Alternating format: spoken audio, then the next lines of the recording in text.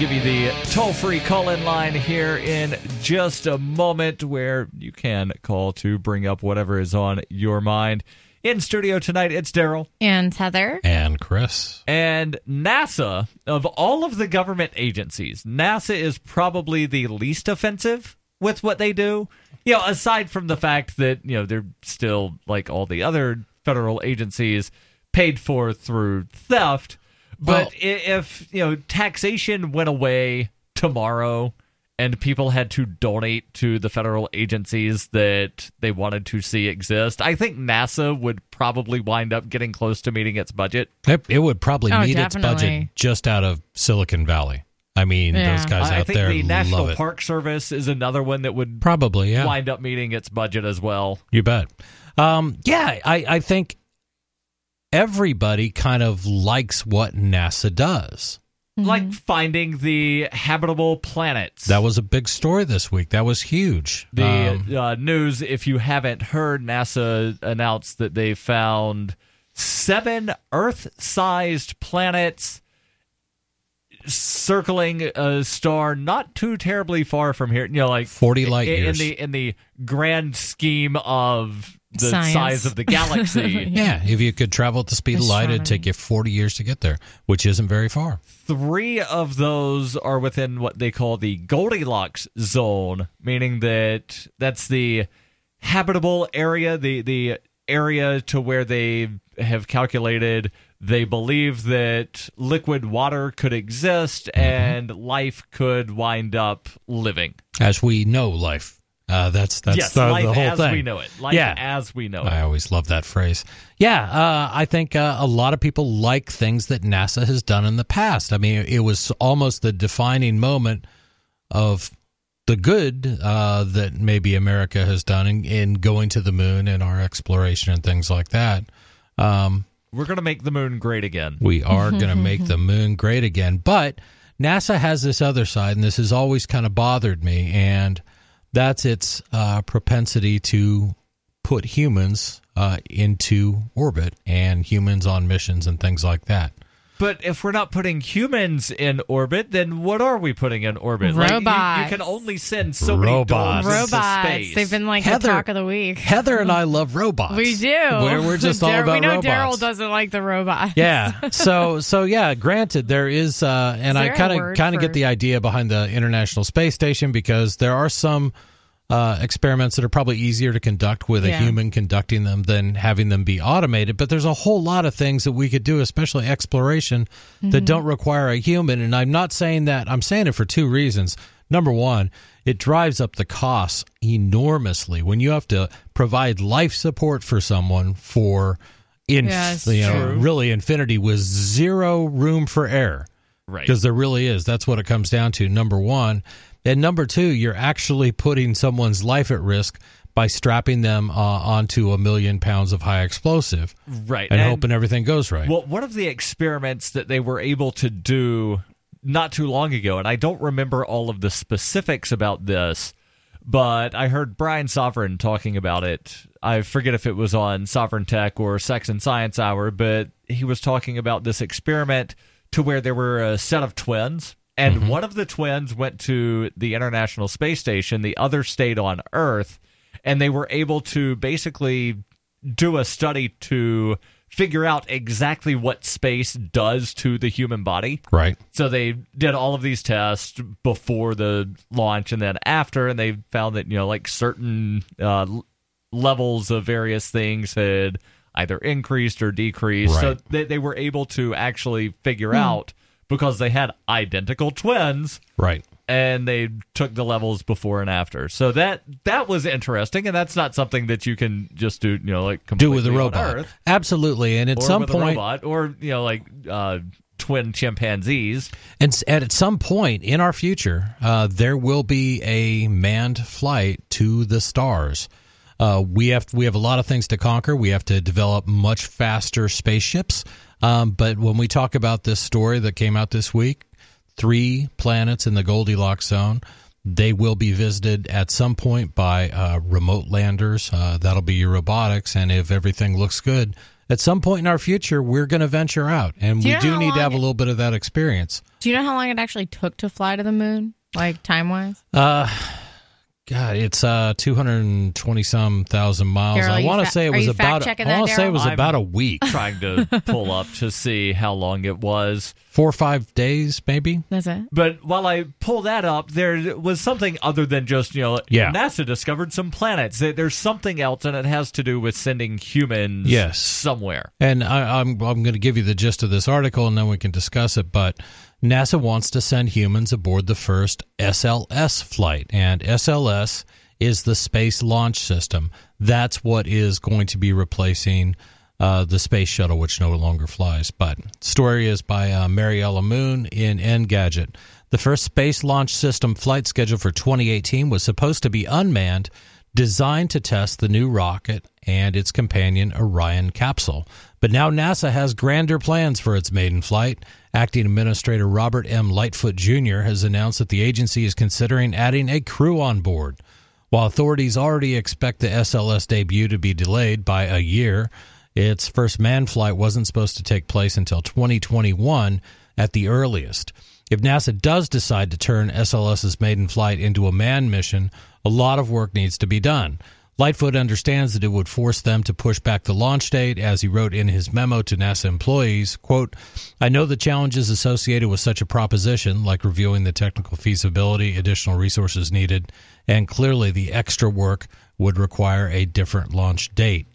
The acting administrator has already asked Bill Kirstenmeyer, NASA's Associate Administrator for Human Exploration and Operations, to conduct a feasibility study of adding a crew to the mission. Both Boeing and Lockheed Martin, who are building the SLS rocket and the Orion capsule respectively, seem to be on board with the idea as well.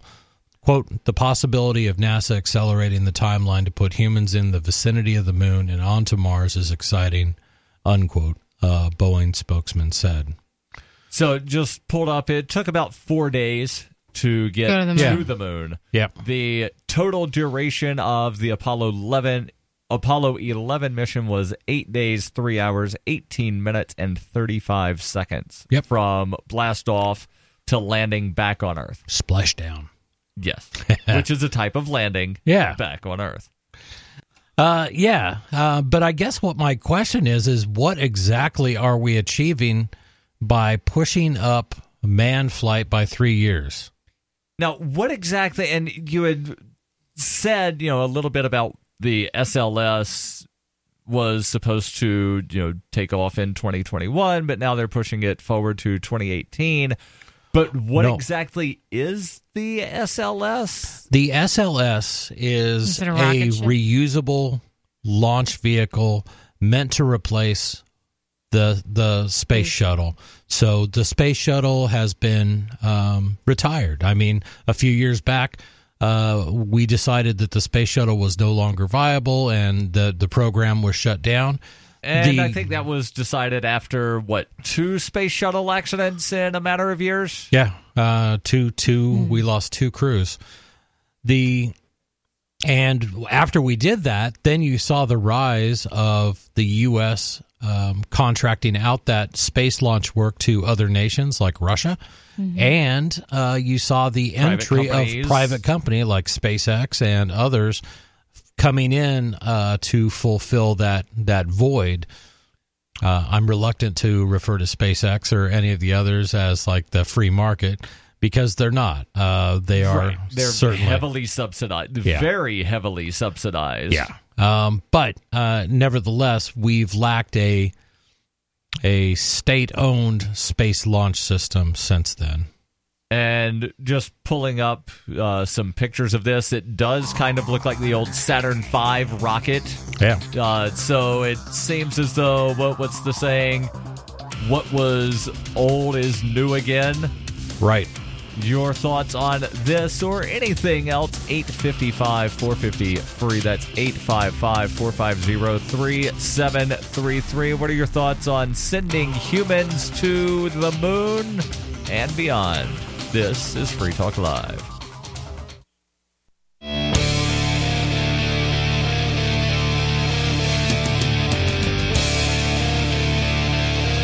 This is Free Talk Live, 855-450-FREE. That's 855-450-3733. In studio tonight, it's Daryl. And Heather. And Chris. And we'll get back into the NASA story here in just a moment. But first, want to remind you about Freedom's Phoenix. It's a liberty-oriented news aggregation site. Do you want the newest, freshest stories and perspective on current events from those who value liberty? FreedomsPhoenix.com has it.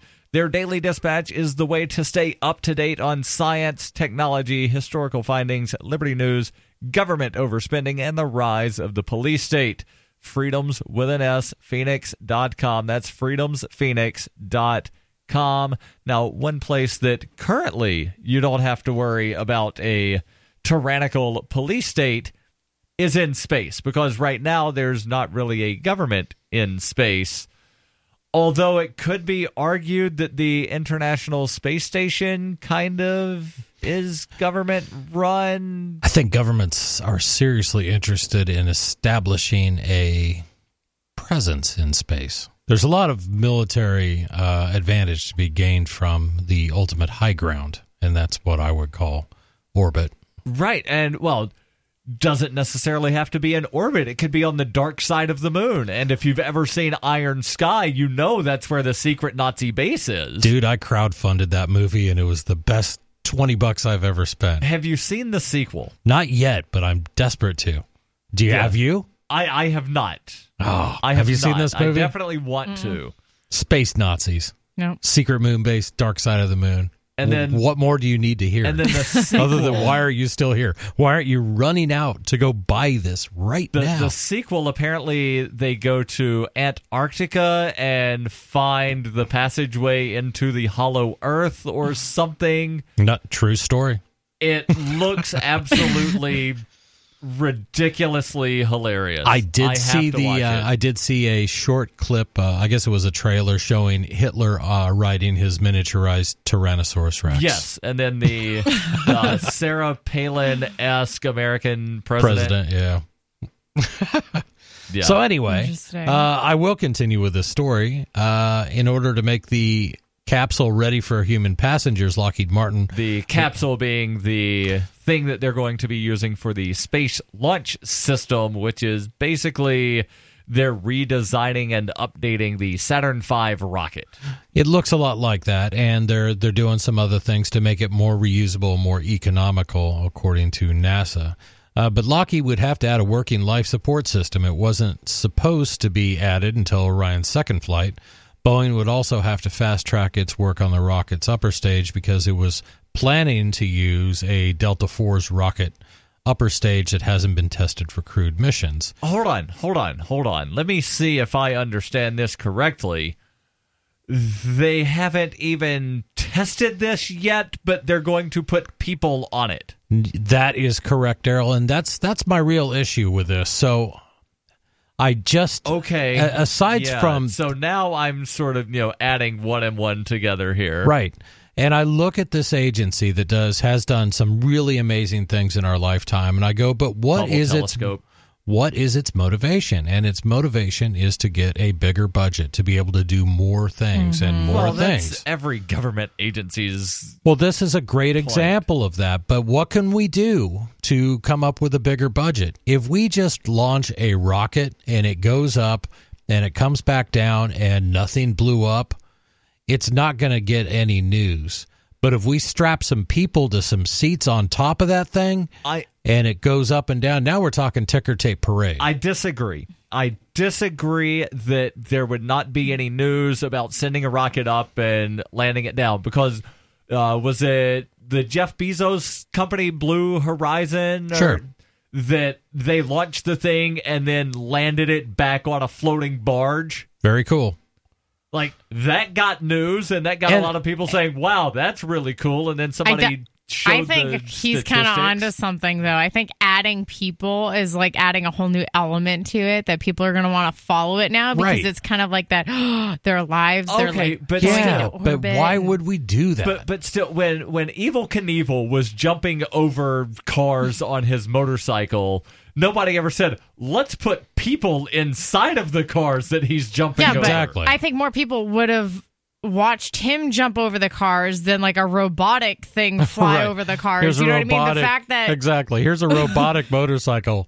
Here's a drone flying over a bunch of cars. It doesn't have the same effect. It worked. But yeah, this is what NASA sometimes has done in its past. It's a publicity stunt. Yeah. And that's how you get bigger budgets. Right, you get more positive news. It was also a publicity stunt to, launch the rocket and then land it on a barge. And people paid attention. Yeah, but what is the objection? Launch it and land it, and then you launch it with people to make sure that you can launch the damn thing. So what other purpose is there, though, to put humans on it? It's not going to land on the moon. It's not going to Mars. All it is, and exactly, that's the point. What is your point? Why do you want to speed this up? Yeah. And I'm telling you, you can look at NASA's history of speeding things up, like the Space Shuttle program, and ask Krista McAuliffe how that worked out.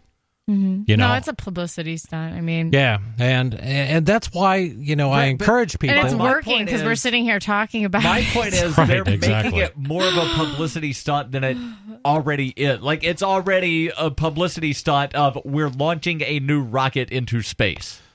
Well, you could say that. I will give them the benefit of the doubt and say yes, you do have to test, and this is part of the test it before you put humans in it. Ding, ding, ding. You get an apple.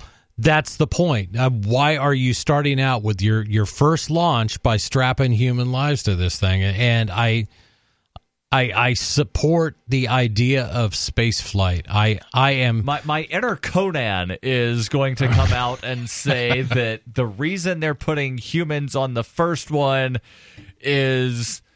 some sort of weird conspiracy, it's going to blow up, and then we need to protect ourselves from fill-in-the-blank organization that we deem to be responsible. And I'll tell you what, the Russians hacked the... I'm going to go ahead and call it the Russians hacked the SLS and caused it to blow up. I'll tell you what, if you want to see even more money to go to NASA, if this is your thing, if this is a government agency you like, you honestly should be wishing that this thing does blow up with people on it, because then NASA will get all the funding they ever need to make sure that never happens again. It's sad to say, and that's the the stupid risk that we take when we do these things. I think now that's probably what the response would be, but I remember, what was it, 31 years ago when the Challenger blew up and they just completely halted all NASA operations for a couple of years. Oh, they did. Yep. That was under Reagan. Yeah, they're like, all right, we need to just halt this, go back, look over everything, and make sure that the next time we launch something into space, that there are not going to be any problems. Yep. And there are a lot of people at NASA say that we still haven't learned our lessons from the Challenger accident. I believe it. Yeah. I believe it. Your calls and thoughts, 855-450 free. Have we learned our lessons from the Challenger incident? Should they test things before putting humans on them when they fly them up into space? This is Free Talk Live. The Libertarian Party of New Hampshire is having its 2017 annual convention March 18th from 2 to 9 p.m. at the Holiday Inn in Concord, New Hampshire. The banquet dinner will feature speakers Matt Phillips, president of the Free State Project, and keynote speaker Carla Howell, political director for the National Libertarian Party. Tickets for the convention and banquet are less than $60 and must be purchased before March 1st. Go to lpnh.org/convention for more information or to buy tickets. That's lpnh.org/convention.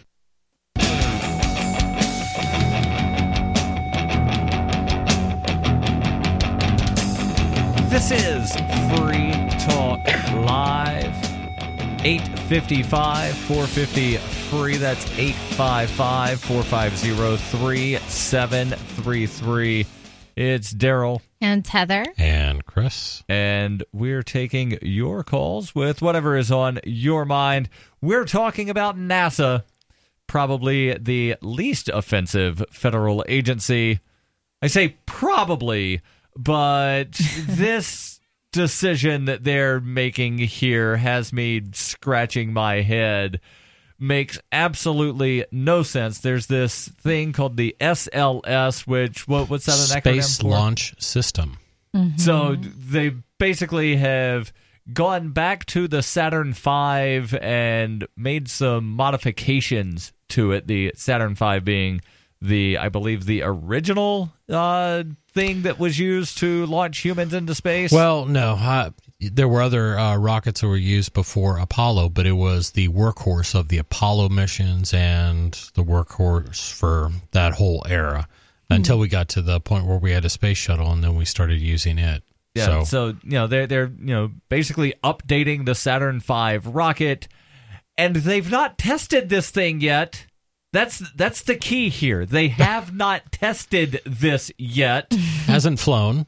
But yet they're going to put humans inside of this large metal tube on top of another large metal tube with millions of pounds of high explosive. I imagine the lives of those people are probably insured quite a bit too. Yeah, and the thing is they're going to have no problem coming up with volunteers. The astronaut corps is going to be screaming. Well, maybe. I don't know. They're those guys are dedicated. So test pilots and things like Chuck that. Yeager.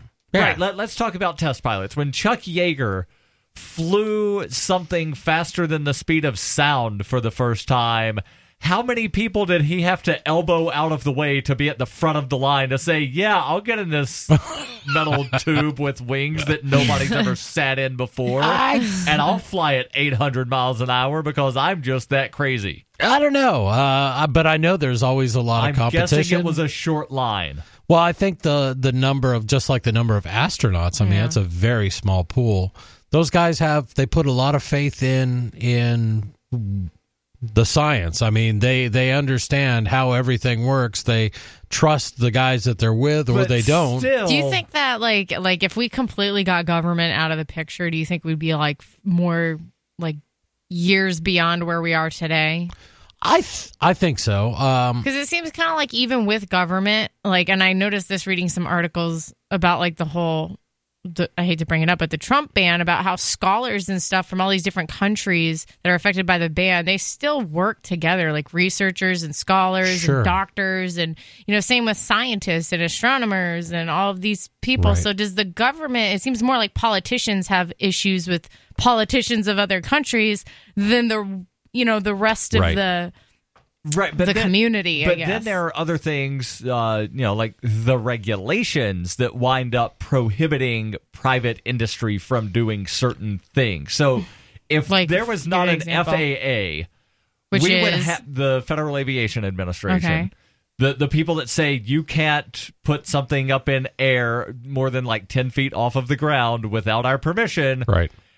If it wasn't for the FAA, there would be flying cars a lot more prevalent than what they are now. Right. Right now, there are a couple, but you still have to go get a pilot's license to use one, and probably those an aren't experimental easy or cheap. So it's stifling innovation by limiting.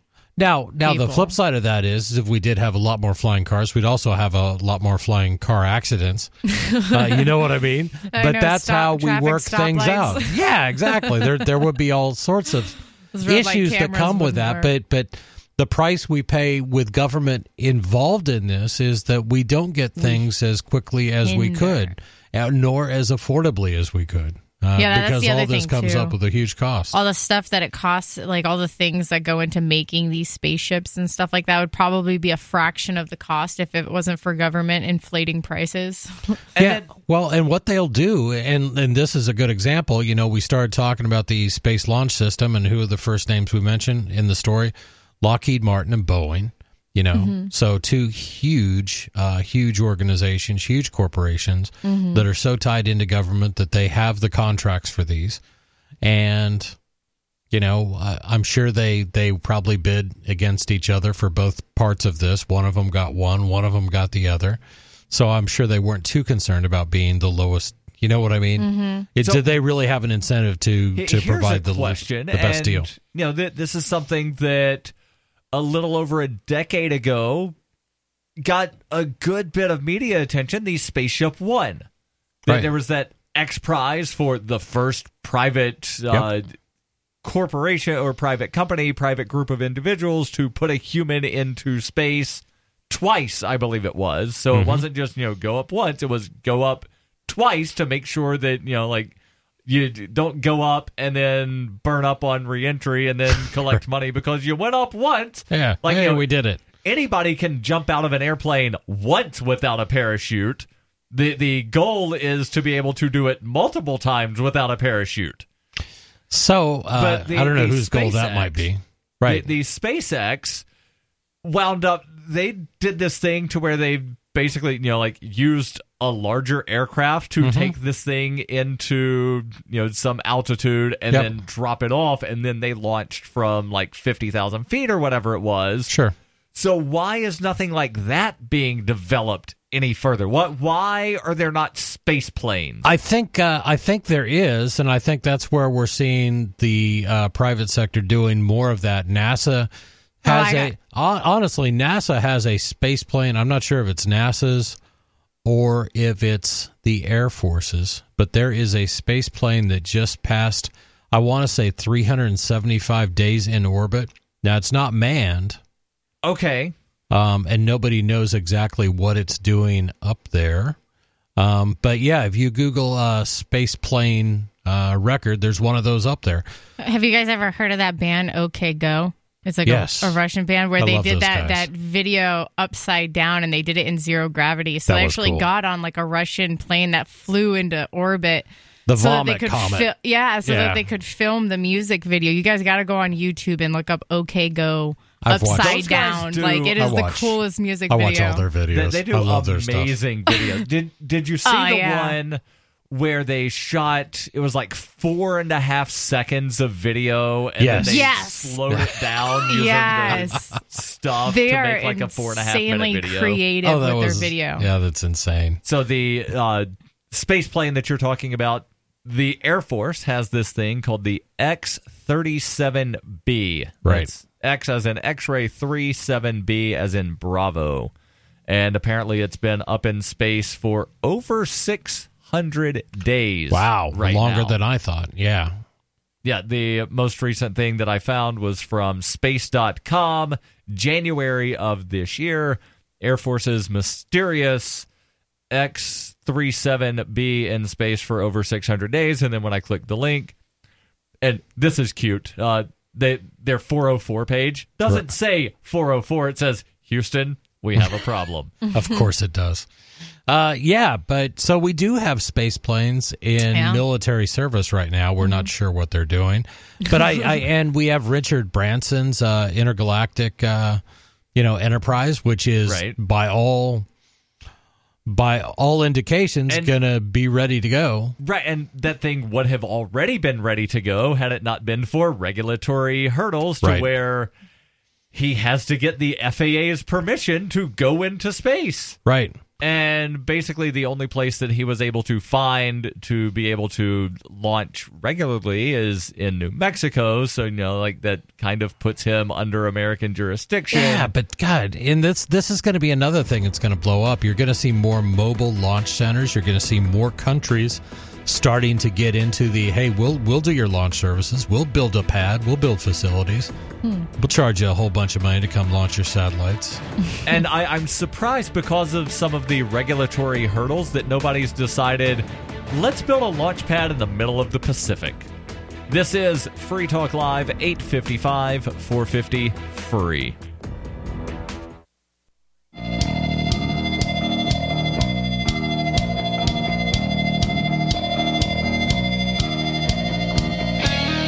This is Free Talk Live, 855-450-3733. That's 855-450-3733.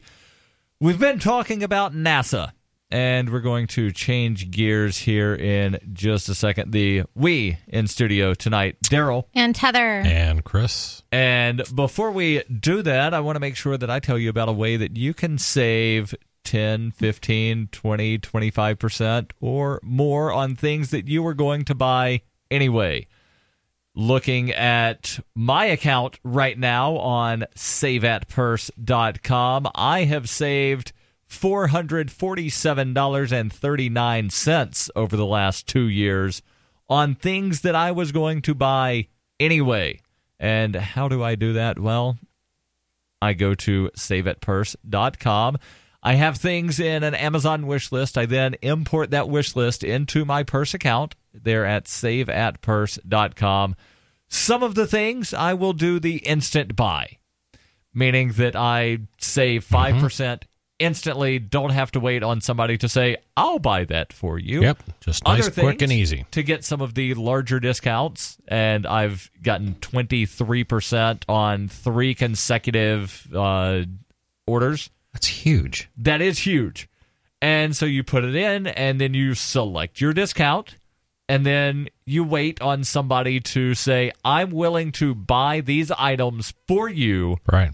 At basically, they're paying the regular price, the Amazon spot price. You are funding your account with Bitcoin.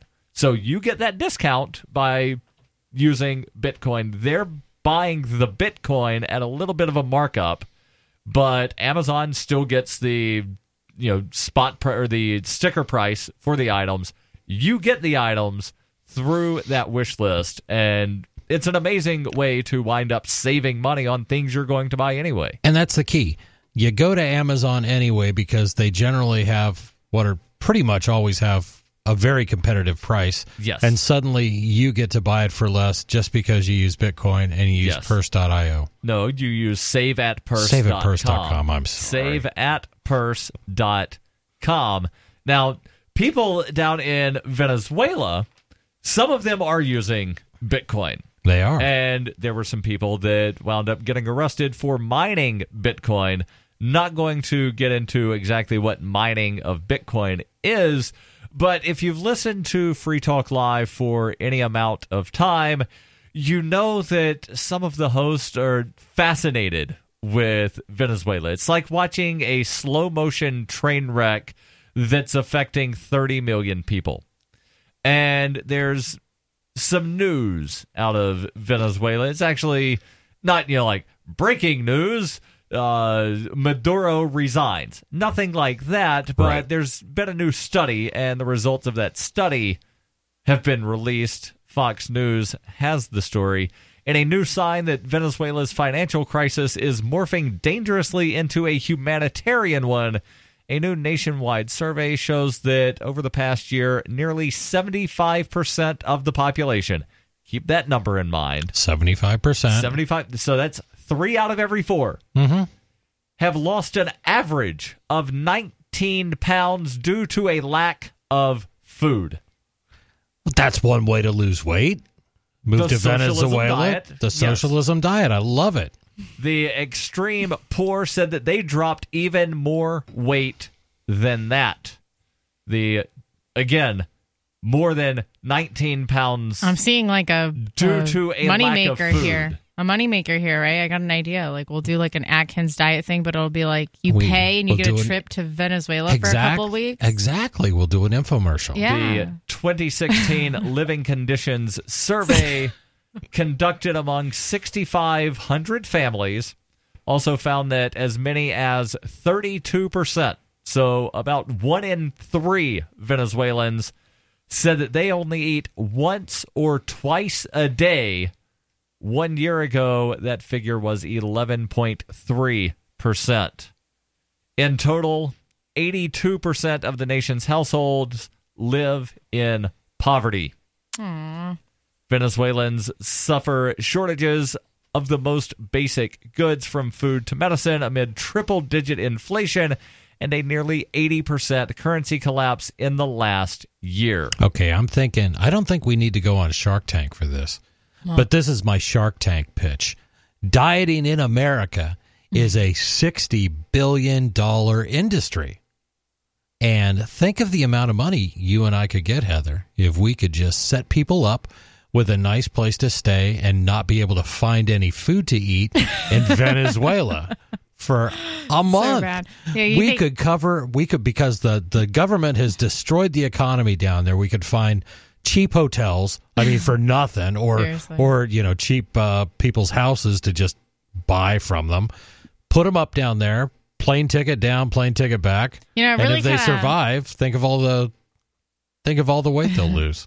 Yeah, it really kind of puts things into perspective here when you look at like first world problems versus third world problems, where we have so much food in America, people need to lose weight, whereas third world countries, they have so little food that they're starving. And we're spending $60 billion a year as a country trying to figure out how to lose weight. Is how you have all these people that are, I don't know. We have so much food in America that people are literally obese, yet people are starving in other parts of the world. Well, one thing that's interesting about the American society is the wealthy people tend to be a little more fit, slim and fit, and it's the poor that tend to be heavier, whereas, 500... Hell, even 100 years ago, the wealthy people were the ones that were overweight because it meant that they could afford to basically eat as much as they want to. Right. And no need to work and do manual labor or anything. Right. Now, being poor,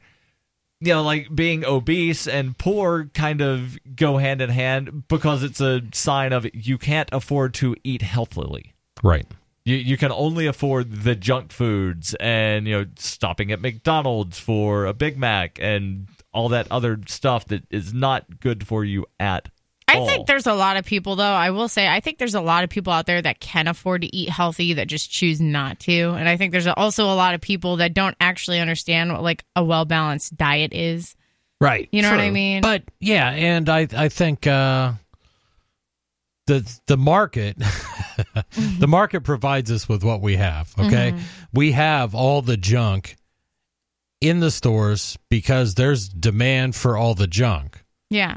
But I'm saying, like, if you go into a store, like, you can get a bottle of water for 99 cents. You don't have to get soda. You can also get, like, bananas for 99 cents a pound. You don't have to get, like, crackers. Right. You know what I mean? But so where's I understand. All right, so I think that... First off, I want to know where you're overpaying for your bananas. Bananas should only be about 49 that's what I meant. cents a pound. Yeah, whatever. Well, we're just pedantic instead of buying here. A bottle of water, you get what I'll I'm saying. do this occasionally, you could buy, that I think gallon jug of water for the same price. Well, what I was thinking is you can walk into Cumberland Farms and they have like the bananas there for like $2 for $1 or something like that. Right, $3 for $1. Because they're selling them individually because they're a convenience store. But we also have this whole push for healthy eating. So you see companies like Whole Foods, the beautiful grocery stores, and you Never will been inside of one. Yeah, well, they are. Nice. They're very nice, but you will probably triple what you would pay if you were just going out to shop wisely. Mm-hmm. You know what I mean? So,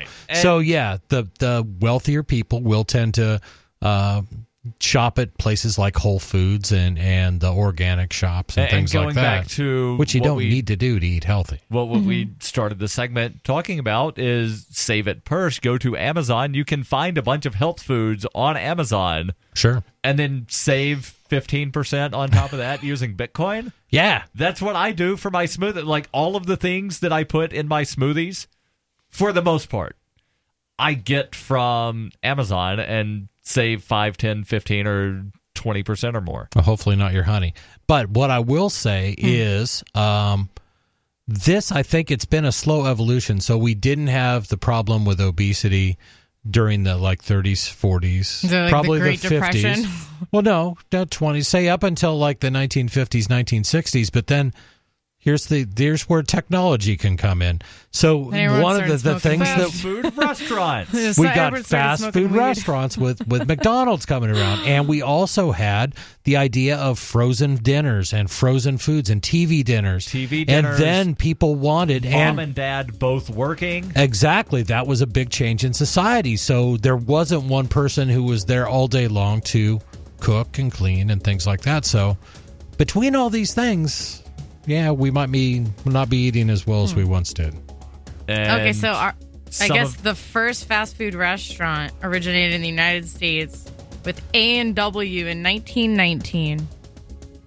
855-450-3733. This is... We just got our new Rye Guys t-shirts. I chose the Power Corrupts shirt and the I'm Already Against the Next War shirt. These quality shirts look good and feel good, and they feature clever, thought-provoking designs to promote freedom, peace, and healthy skepticism of modern mythologies. The Rye Guys donate a portion of proceeds to antiwar.com and the Future of Freedom Foundation. Enter coupon code FTL at checkout to get 15% off your order. That's RyeGuys.com, WRYGuys.com. RyeGuys.com. It's a rye wit for today's shit. Free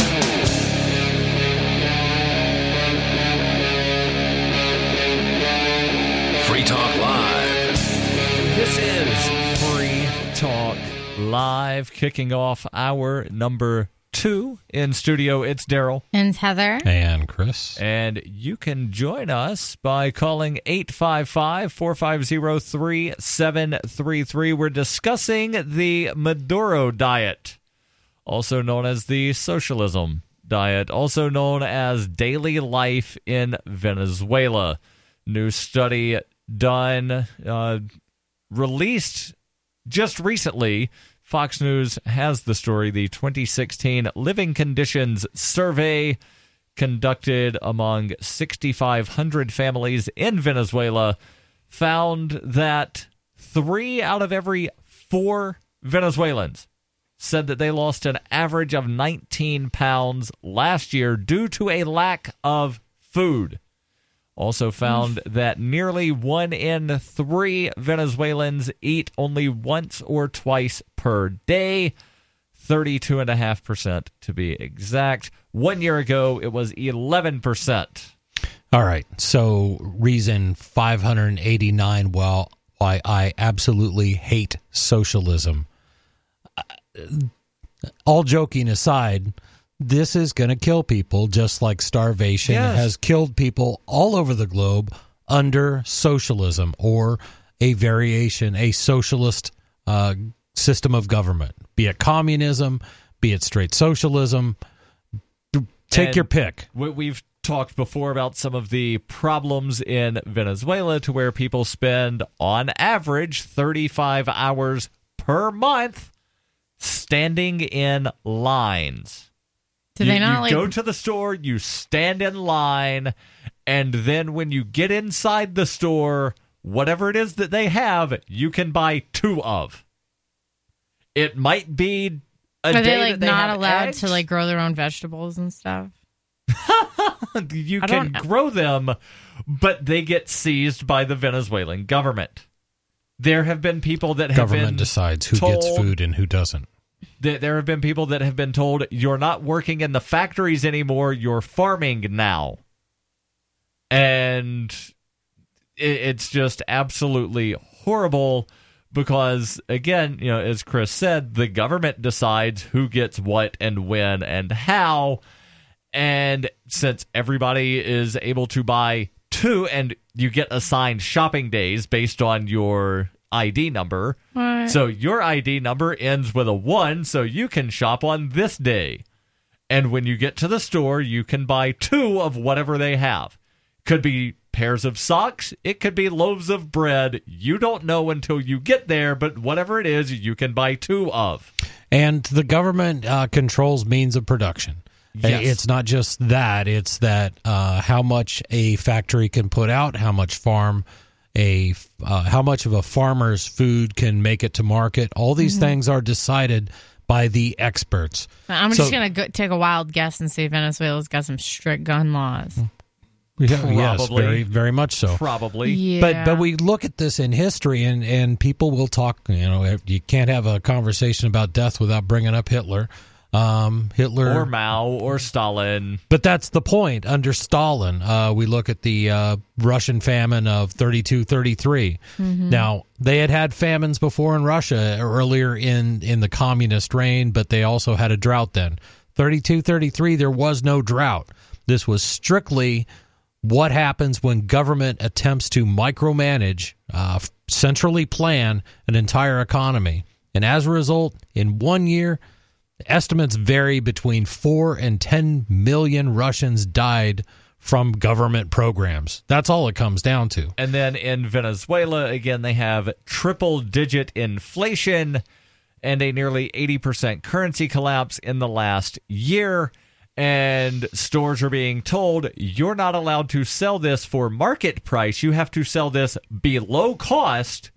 And if you try to adjust for inflation, then you wind up getting all of your items seized and you go to jail. Right. This is the only way. Our ideas are so good, only by the threat of force can we make them work. The article continues. A whopping 93% of respondents told researchers that their income was not good enough to cover their food needs, which would explain why Venezuelans are replacing red and white meat with vegetables and tubers, mainly potatoes, and other cheap options. We talked previously, I believe, and how some Venezuelans are breaking into zoos to kill some of the zoo animals so that they can have food. Get protein. The zoo animals that haven't starved to death, right. That is. The article, go ahead. No, I mean, this is the slippery slope, and everybody will, we had lots of people this election cycle saying, but Bernie's socialism isn't that kind of socialism. It's democratic socialism, it is. So there's balloon animals. No, the theory is that, you only take socialism, from here to there, and then you stop when you've got all the benefits of it. But that just hasn't proven to play out in history.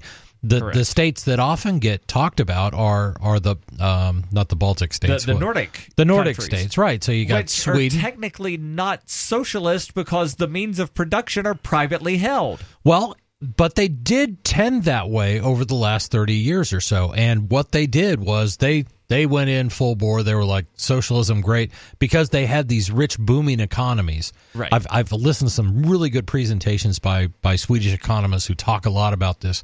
And it was so good that they felt that they could be very generous and they could take care of everybody. So they implement all these socialist programs, and then everything starts to tank. And that's what happened. And as a result, as a reaction, they wisely rolled back a lot of the socialist programs that they had implemented. A lot of the things that we give them, socialists in America will give them credit for, they've already began to pull back on because they realized this isn't working, number one, and number two, it's going to bankrupt us as a country. Mm-hmm. Back to Venezuela, Maritza Landiata, a researcher with the Venezuelan Health Observatory, says there's a change in eating habit patterns since 2014 when the survey, that being the Living Conditions Survey in Venezuela, when that began. Previously, she says Venezuelans consumed primarily rice, bread, and pasta. Now it's tubers. In our qualitative studies, we observed mothers who say that they fed their children with only bananas or ayamas, which is a Venezuelan kind of pumpkin, to satisfy their feeding needs. So there has been a couple of times over the last year and a half where I have done this thing called Banana Island, where for a period of days you eat, as far as solid foods, nothing but bananas, and drink a smoothie, put bananas or plantains in your smoothie, and you can lose like 5-10 pounds in just a couple of days. So it's a kind of detox diet thing. Right. That should not be your primary source of sustenance. And you can do that if you're wealthy enough to choose to do that. And know that if you start to feel ill, you can go out and buy a damn cheeseburger. You know what I mean? Or you can get some real protein into your system if it's not working for you. These people are doing this because they have no alternatives, and that's horrendous. Yes. It's criminal. It's immoral. Additionally, 65% of those surveyed, again in Venezuela, admitted having children at home who have skipped school for food-related reasons, including filling in for their parents in the long food lines. Those food lines where the average Venezuelan is standing for 35 hours per month. Venezuela's food crisis has gotten so bad that remains of everything from dogs and cats to donkeys and giant anteaters have been found in garbage bags at city dumps across the country. Robert Linares, a Maracaibo waste disposal worker, told the Miami Herald, "Sometimes we only find the animals' heads, guts, and legs. We used to see this very little, but the practice is now out of control and on the rise." He added he recently found on the streets the remains of a dog that had been skinned and dismembered. This, of course, being called the Maduro diet. Your calls and thoughts welcome. 855-450-3733. This is Free Talk Live.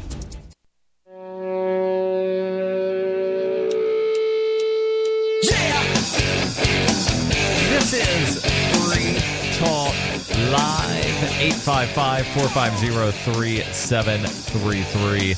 That's the toll-free call-in line, 855-450-3733. In studio, it's Daryl. And Heather. And Chris. And have you ever wanted to start your own blog or website, but you've not been able to put your idea into action? Well, you're in luck. HostGator, one of the top host companies out there, is offering a special deal to Free Talk Live listeners. Go to HostGator.com/FTL. and you can get up to 50% off their regular prices. Hosting your own website or blog can be intimidating, but HostGator makes it easy. HostGator offers a simple one-click, easy installation for WordPress, and they have 24/7 over-the-phone or live chat tech support, and a very intuitive and user-friendly control that puts the power of creation and the simplicity of use into the hands of you, the customer. HostGator has a 99.99% uptime rating, so you don't have to worry about outages. To get the special offer of up to 50% off for Free Talk Live listeners, go to HostGator.com/FTL. From Venezuela to alternative facts. And, there might be some people claiming that, all of that information out of Venezuela is alternative fact. I'm sure Maduro would say that. Absolutely. And alternative facts is a code word that was created, I believe, by Press Secretary Sean Spicer for, I didn't tell a lie, I just presented you with alternative facts. It's definitely become a meme. I'm 6'9", and I dunked on Shaquille O'Neal in the 2005 NBA All-Star Game. Nice. That's not a lie. Wow. That's just alternative facts. Well, there you go. Sounds like fake news. It does. You have something, though. So I do. So to lighten it up a little bit, this is kind of a, upbeat story that's titled, "An Age of Alternative Facts, a college course on calling out scientific crap." Okay. This comes from statnews.com. Is that the technical term? Does the article say I don't know. We'll crap, have to dive or does a little. it use a different word? Well, there's a subtitle that's calling BS in the age of big data. There we go. Okay, so it starts off. Tired of alternative facts, fake news, and breathless hyperbole? Two professors... Hyperbole? Is that an alternative fact? No, alternative it's just a pronunciation? That's actually how it's pronounced. What does that mean? I've never heard that before. Making something sound bigger than it is. Hyperbole. Sensationalism. There you go. Good way to put it. Okay. I think we could do without that word anyway. Two professors at the University of Washington are trying to strike a blow for science. Their weapon, a new course calling BS in the age of big data. The class website and colorful syllabus went online last month and almost instantly went viral. We woke up the next morning to chaos. We had 20,000 visitors. Our mailboxes were full. We were getting book offers, said Carl Bergstrom, a biologist who helped create the course. Bergstrom's teaching partner, Jevin West, an assistant professor in UW's information school, put it this way: "We just struck a nerve. Bergstrom and West are longtime scientific collaborators and have spent years grumbling about the inflated claims, manipulated algorithms, and twisted interpretations of scientific research that they see not just in the popular press, but also in grant applications and scientific papers. We just thought instead of griping, we could make a class, a really fun class, Bergstrom said. So it sounds to me what they're saying is, we're just tired of people manipulating statistics. Right, just BS. There's lies, damned lies, and statistics. I don't know, but I think I say it every day. You know what I mean? I mean, just because it's one of those things that's absolutely true. How you present something, you can present almost any idea in a way to sway opinion one way or the other. Right, and then, even with quote-unquote scientific studies or scientific questionnaire sort of thing. This was a scientific poll because we had a large enough sample size. If you ask the question a certain way, you're going to get a certain answer. And there have actually been studies to show that manipulating the phrasing of the question changes the outcome. Which is why we should be suspect of polls, for example. Yes. And back to your earlier question, Mark Twain is the one who popularized that phrase. There are lies, damn lies, 3 kinds of lies, damn lies, and statistics. But he attributed it to British Prime Minister Benjamin Disraeli. So, okay. So there you go. Now we know. So the other thing that's cool, it says that though the course will be held on the University of Washington's Seattle campus, capped at 160 students, it filled in the first minute of online registration, but the materials are available free online. I love when they do that. How will people ever be educated? Lectures are expected to be posted as well. Wow. And they actually have the syllabus online, and I'm not going to read the entire thing, but the final sentence of their syllabus in bold letters says, "Our aim in this course is to teach you how to think critically about the data and models that constitute evidence in the social and natural sciences." Yeah, that's great. So yeah, that is one of the things that seems to be a lost art. And I think it's always in danger is critical thinking, that we, so many of us are just swayed by a headline and a claim, Right. That's it. I read it. I saw it on Facebook. I think a lot of teachers these days discourage critical thinking as well. Because I know just from my experience, it was like my favorite teachers were always the ones that would get really excited if you asked a question that they didn't have an answer to, because it was like expanding on what they already knew. Yeah. It was that opportunity to expand. Right. And for them to learn. Most schools now will try to teach you what to think. Exactly. Not how to think. Mm-hmm. And that's sad. Yeah. It really is. And I hate to blame things on technology, but that is one of those things that immersing yourself in social media 24 hours a day will do to your brain. I really firmly believe that. If you're never thinking about anything, you're just taking things in as fact, then you're never going to exercise that skill. There's also confirmation bias, to where somebody sees a headline that agrees with one of their pre-existing biases about whatever group or whatever person, and they don't look for 2 seconds that, this is from The Onion, or this is from the Daily Current, or this is from some site that if you click on it and then scroll to the bottom and try to click an About Me, or the About Us, it's either not clickable or it takes you to a page that says everything on this site is made up. Right. And again, dangers of immersing yourself in social media. Social media tries to give you what you are interested in. So we sort of are creating our own little echo chamber, our own reinforcement for the things we already believe. It's always the libertarians that like my status. Yeah, exactly. I want an echo chamber of people that don't post made-up stuff as if it were real. This is Free Talk Live, 855-450-3733. like this. The 3 most important things you can do for Free Talk Live are: 1, share 1 episode a week on Facebook or in some other social networking site. 2, buy the things you buy online through shop.freetalklive.com. 3, give $5 a month to the AMP program. It's my firm belief that Free Talk Live's AMP program is the best use of your charitable dollar among liberty-oriented organizations. Support all the organizations you love, but make sure you give $5 a month to AMP at amp.freetalklive.com.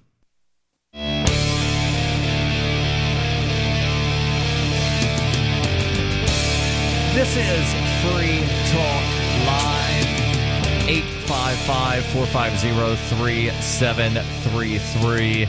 In studio, it's Daryl. And Heather. And Chris. And we'll go back into this article in just a moment to the phones, where we've got Sarah calling in from New Mexico. Sarah, I've got good news for you. The soda tax in Philadelphia has seen a reduction in soda sales of 50%. That's got to make you happy, really right? Wonderful. Well, it does, because it'll be less people on diabetes and kidney failures and people put on dialysis, But so it's a good thing, Not necessarily. I'm guessing that if you look at the suburbs of Philadelphia, you'll see that they've had a spike in soda sales. But that's not what you called in about tonight. Well, what's on your mind, Sarah? Oh, yes. I just wanted to, it's kind of related to this. It's because of that. Yesterday at night, I talked about education, how the first thing they love to defund is our libraries, computer centers, and our schools. There's a term for that. It's called the Washington Monument syndrome, to where they cut the funding for things that people like, but then they continue funding the things that people don't like or don't want, so that people like you get all up in arms of, how dare they cut funding for this program that I really, really, really like? How dare they cut funding to libraries? We can just wind up raising your taxes, and then people say, well, if it'll give us this thing that we like. Right. No, but I think cutting funding from libraries is specifically to keep people from having access to education that's not in their controlled Department of Education, because libraries are full of information and alternative ideas contrary to what they teach in schools. Sure. And most libraries only get a fraction of their funding from a government entity. Yeah. So they'll survive, as will art museums. They'll survive without the government funding. Right. Take that. Well, the thing is that but we really have to fight really hard to get the new library built in the southeast. They've been talking about it for 10 years. But my point, again, is that, they have money for that sports arena, $100 million or $150 million, whatever. Yeah, and I don't think they should be spending money on that. And this is something that we said last night. Just because we oppose funding one thing doesn't mean that we support funding something else. We're against funding all of it. The thing is that my point is that my emphasis is that they emphasize this entertainment, $3 million on the Summerfest downtown. It's about dancing and partying. It makes us feel good, right? But it doesn't make us any smarter. That's how much they blow every year, $3 million, and all these money blown on parties and sports complexes and entertainment and sports and ball games, and yet. I'm right there with you. I agree with you completely. This is done on my thing is that this is done on purpose, okay? Because they're threatened us by being able to read and being educated, because we will figure out that the sugar is killing us. Because people that go into the health professionals, they learn when they get educated, and they're reaching out and trying to help other people. So it's a threat of controlling us to be educated. The dumber we are, the more they like it. Well, right, so why do you want the government educating you if they're the ones that want you dumb?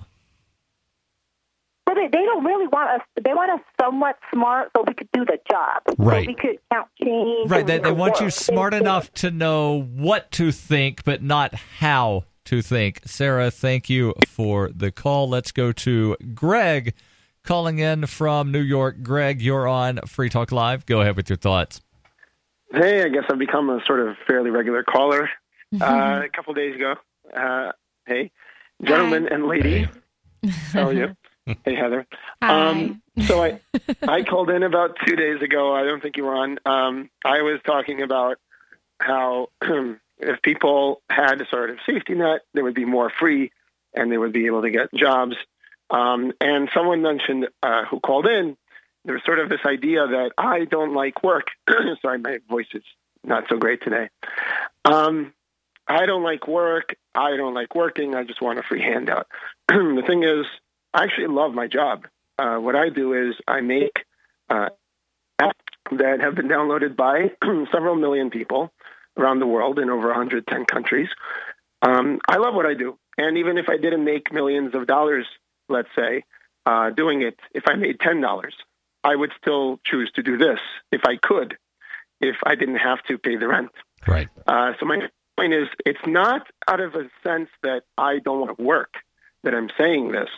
I actually see less freedom among people that, frankly, live paycheck to paycheck, have to feed their families. I actually trust people to still want to work. Not everybody, but enough people will want to work without the threat of hunger and eviction, which is true also. There's coercion on that side. There's not just coercion on the side of the people getting taxed. There's always coercion on the side of the workers, the people that have to work to basically keep a roof over their head. Mm-hmm. So that's my point. Do you think that people that become dependent on the government largesse for their survival, for their day-to-day, do you think they are more easily manipulated by politicians or less manipulated? I believe people, unfortunately or unfortunately, get dependent on whether it's a full-time employee paycheck from a corporation. In Japan, there's a whole culture that you choose your corporation. It's like feudalism. Mm-hmm. You're going to get dependent on your salary. So hold on. Part of what you said cut out there, Greg. You get dependent on that steady paycheck regardless of who pays your salary. I would like it to be unconditional, just the basics, but unconditional. Regardless of what you do, you can't lose your food stamps or whatever. You can't lose it. You can't go hungry. And at that point, you're free. You're free to decide, hey, I don't want to be an Uber driver. I want to cure this disease. And you start studying. And if you abolish intellectual property, you can actually contribute to a growing body of knowledge. I want to see this become a knowledge society. I just had a huge debate on Facebook about that. They're getting rid of the intellectual property laws. Yeah, but I think that the key question here is whether people will be better off or worse off with a guaranteed livable wage, a universal, what's the term, Daryl? Universal basic income. And there's actually an article from FEE, that's the Foundation for Economic Education, titled UBI is even worse than welfare. I'm going to have to disagree with you, Greg, and this is just my opinion. I think that when you take away the need for any work, in other words, that's the idea of UBI is that I can literally do nothing and I will not die.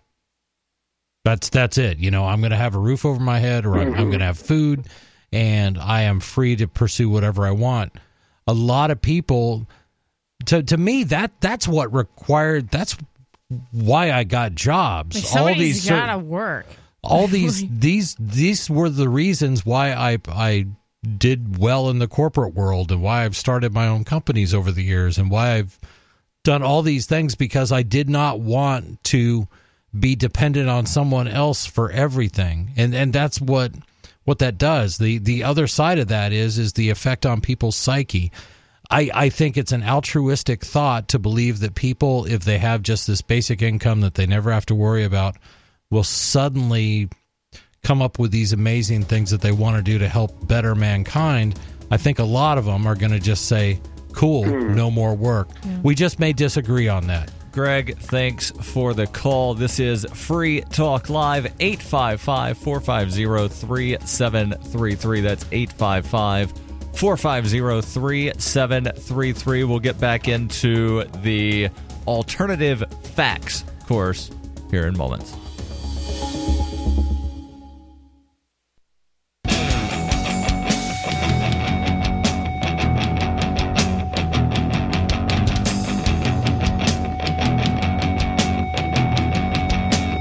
This is Free Talk Live, 855-450-3733. That's 855-450-3733. In studio, it's Daryl. And Heather. And Chris. And I want to invite you to try my pillow. Not mine. You can't come over and take the one that I use, but you can get your very own My Pillow risk-free for 60 days. My Pillow is designed to fit to the shape of your body and hold your neck in the proper position. I've been using it for close to a year, and it's the best pillow I've ever had. And unlike regular pillows, you can take your My Pillow, throw it in the washing machine, throw it in the dryer, and then it's actually usable. It doesn't just get turned into kindling for building a campfire. Go to MyPillow.com. Use code FTL, as in Free Talk Live. MyPillow.com, code FTL. Get your very own My Pillow at half price, or you can get a second pillow free of charge. And remember, if you don't like it in the first 60 days, you get your money back. And the pillow itself is guaranteed to last you 10 years. That's MyPillow.com, code FTL. Let's go to Skype. I believe we have Parker on the line on Skype. Parker, you're on Free Talk Live. Hey, Daryl. Hey, other hosts. Heather and Chris. Hey, guys. So, I'm sure that you guys are aware of the fact that in 2005, the U.S. Supreme Court ruled that the police have no obligation whatsoever to protect you or your property, right? That was one of many court rulings. Yes. Right. Well, my understanding of a contract is that, or a business agreement is, if I agree to give you X in exchange for a good or service, and the party in question does not uphold their end of the deal, I am of no obligation to pay for that good or service, right? Unless there's the little asterisk that says, unless you're the government. Now, here's something interesting, and it's one of the things that I really like about New Hampshire. Written into the New Hampshire state constitution is the following sentence. When men enter into a society, they surrender up some of their natural rights to that society in order to ensure the protection of others, and without such an equivalent, the surrender is void. That's Part 1, Article 3. Now, the problem runs into, even though the U.S. Supreme Court on more than one occasion has ruled that there is no obligation to protect, they still claim that, nope, you still have to surrender some of your rights because those cases didn't involve anyone from New Hampshire. So, therefore, what's the phrase from elementary school? Nanny, nanny, boo-boo, stick your head in doo-doo. Basically. Wait, so is he saying, though, like, in terms of, like, consumer, like, buying something? So, like, if you were to pay somebody to do work on your porch and you didn't like the work that they did, would you still have to pay them for it? The claim is that... No, I'm asking him what his question was. Okay, well, I mean, let's say, hypothetically speaking, that my parents asked me to snowblow the driveway after a really heavy snowstorm. Okay. Yep. And I didn't snowblow the driveway. And there was the agreement that if You're in breach of contract. Yeah, if I snow blew the driveway, I would get $20. But because I didn't render the service that they had asked of me, no payments can be garnered from that. Right. So the correlation to the police would be, I pay you with my taxes, therefore, and you don't provide the service, therefore, go ahead, Parker. So basically, if they're not protecting us, why are we paying them? Because they have the guns. So we and pay if them you to don't come get people that are dangerous and detain them and keep them out of the general public. But that's they're what not their original... No. They're not obligated to do that. You pay them because they have the guns, and if you don't pay them, then you go to jail. But unlike a business agreement, to where, if you don't want the services provided by McDonald's or Target or Walmart, you don't go there. Mm-hmm. Governments claim we exist with the consent of the governed. Now, there are various types of consent. There's express consent, meaning that you have taken an action to say, I give my consent to X.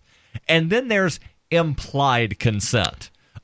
You consent to me punching you in the face because you did not move back fast enough or far enough, and the government say that because you are within jurisdiction that we claim, you have consented to everything we do. But my question is, okay, what do you call representative consent? Or is that just its own thing? Because we have allegedly, at least we started out with that's a form of implied consent.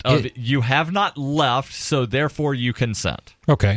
Right. So the question that I have is, what would happen, hypothetically speaking, if I were to write up a notice of cancellation and give them to the mayor of the town I live in, the chief of police, the sheriff, the county commissioner? What would happen? I think that's a better question for a Wednesday night when Jay Noon is here. Because he definitely has some theories. You can always give it a try and then call back in and let us know what happened. Well, yeah, that's what you need to do. Jay definitely has some theories on this, and I forget what he has termed this form of letter, but Jay would be the one that I think you should ask on that, Parker. Thank you for the call. Mm-hmm. Let's go to the phones where we've got Matthew calling in from Connecticut. Matthew, you're on Free Talk Live. Go ahead with your thoughts. Hey, how are you all doing tonight? Great. I was watching a YouTube video of this woman who analyzes body language, and in one of her more recent videos, it was of the Trump and Netanyahu press conference, the Israel prime minister. I wanted to know, in general, what you guys think of Israel. I've heard arguments that they have too much control over U.S. foreign policy. People in the comment section seem pretty excited about Netanyahu and Trump. I was someone who kind of liked Trump in certain aspects. Maybe I was tricked by Stefan Molyneux or Christopher Cantwell or people like that. But I liked him specifically in the anti-political correctness stuff. I think I may have been conned a little bit. Maybe he is just really, in truth, a representative of the establishment. But I wanted to know what you guys thought about Israel in general, basically. I'll give you my 2 cents worth. Israel's a country thousands and thousands and thousands of miles away.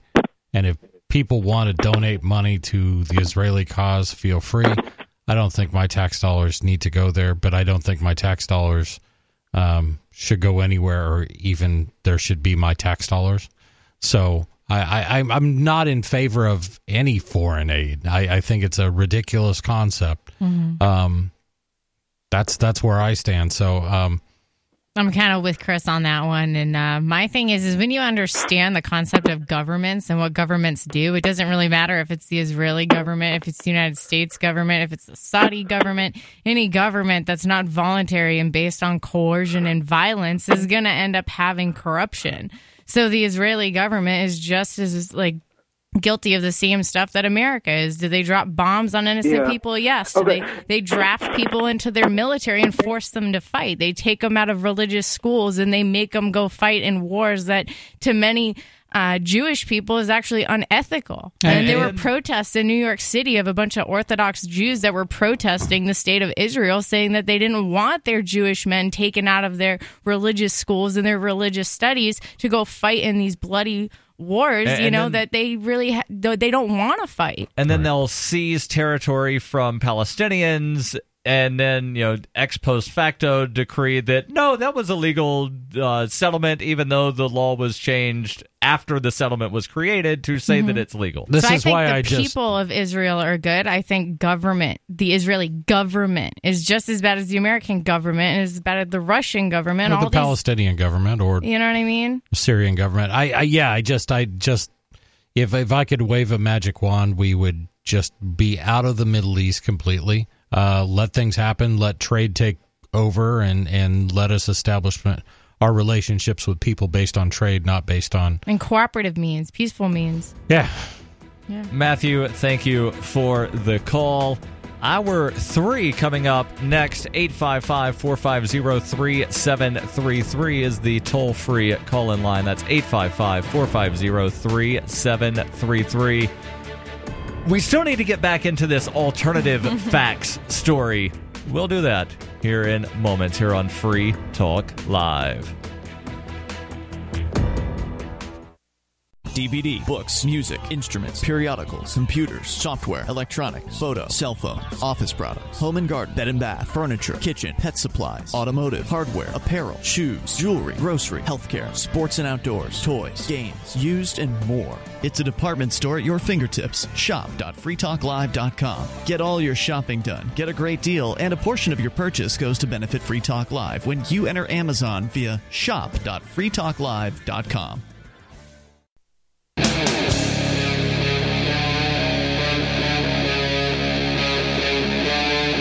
Free Talk Live. This is Free Talk Live. 855-450-3733. That's the toll-free call-in line. We're kicking off hour number 3 in studio. It's Daryl. And Heather. And Chris. And we started talking in the last hour about alternative facts. You've heard the term, probably.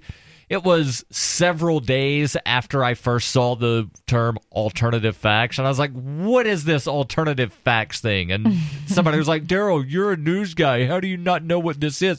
Because I don't, live and die based off of what's trending on social media. Like, I could really care less about, various, trending social topics. Daryl. Cash me outside. How about that? Yeah, I don't know what that means either. I saw the video, and I still don't know what the hell that means.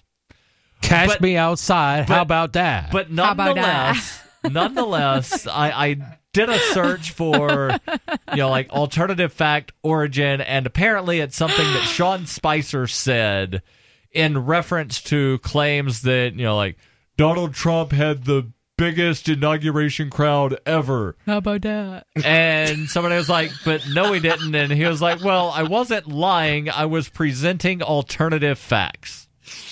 Fair enough. So apparently, alternative facts is now such a big thing that the University of Washington at their Seattle campus had to create a class on teaching people how to call out quote-unquote scientific crap. And I still don't know if that's a technical term.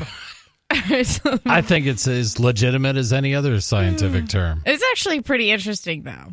So the class actually taps into a growing sense of unease among devotees of the empirical method that valid science is too frequently distorted or dismissed, while outright scams are embraced. And again, I think a lot of this has to do with this thing called confirmation bias, to where people want to believe that Donald Trump did X, or that Barack Obama said Y, or that, somebody went somewhere, when none of it is really based on reality. And when you try to tell people this has been made up, they say, well, it could be true. And it goes from both sides of the aisle. That's the interesting part. I mean, you'll have,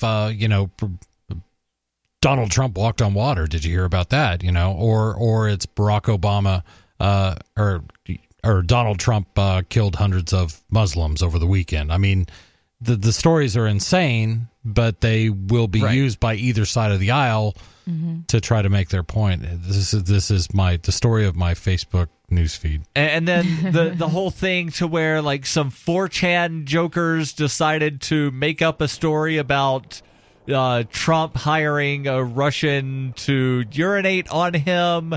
And then it even came out like somebody fabricated this, and people were like, but it could still be true. You don't know that he didn't do it. Where's the investigation? Yeah. So continue. Okay, so the article continues. What I'm finding among scientists is an uneasiness that goes back years, even decades, about an eroding appreciation of science, how it works, and how it's incorporated into our society. And it seems to be in a crescendo right now, physicist Rush Holt, chief executive of American Association of the Advancement of Science, told STAT earlier this week. Scientists around the world are even organizing a series of marches on Earth Day in April, which they're billing as a call to support and safeguard the scientific community. In Seattle, the professors hope to do their part by dissecting case studies, or as they call it, BS in the wild, to demonstrate how scientific data can be manipulated to mislead the public. Examples include a Fox News report on food stamp fraud. The professors promise to explain how Fermi estimation can cut through BS like a hot knife through butter.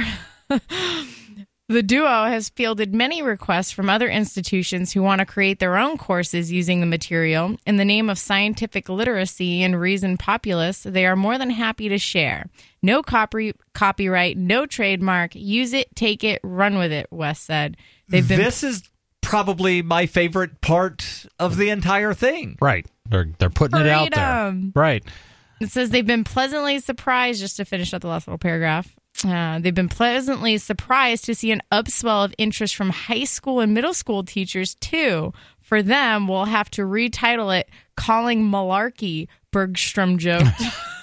So here's my concern. I do love the fact that they are putting all the material out there so anybody can take this course. That's great. Yes. But is their intent to show things from both spectrums? So one of my big gripes has been manipulation of the climate record, which climate scientists have been caught time and time again manipulating the numbers to make it look better politically, better for funding, better for grants, things like that.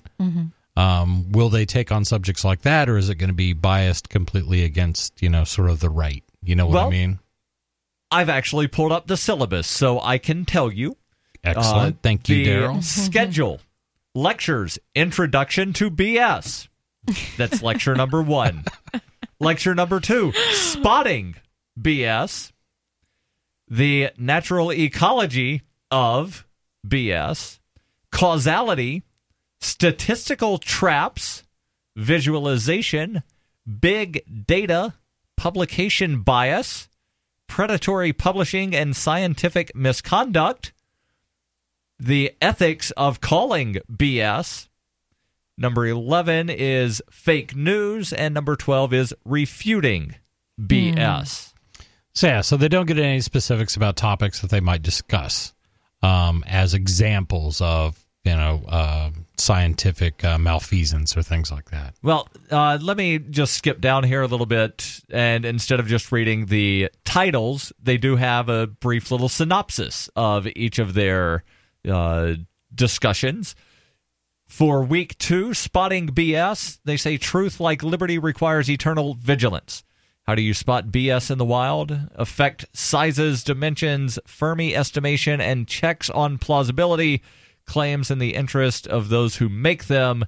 And then they have forensic data analysis from the Grimm test and the Newcomb-Benford law. This is something I'm not familiar with. It's all right, but they're talking about methodology. Do they give any examples of things that they may be delving into or using as examples? Case studies, food stamp fraud, and 99% caffeine free. Okay.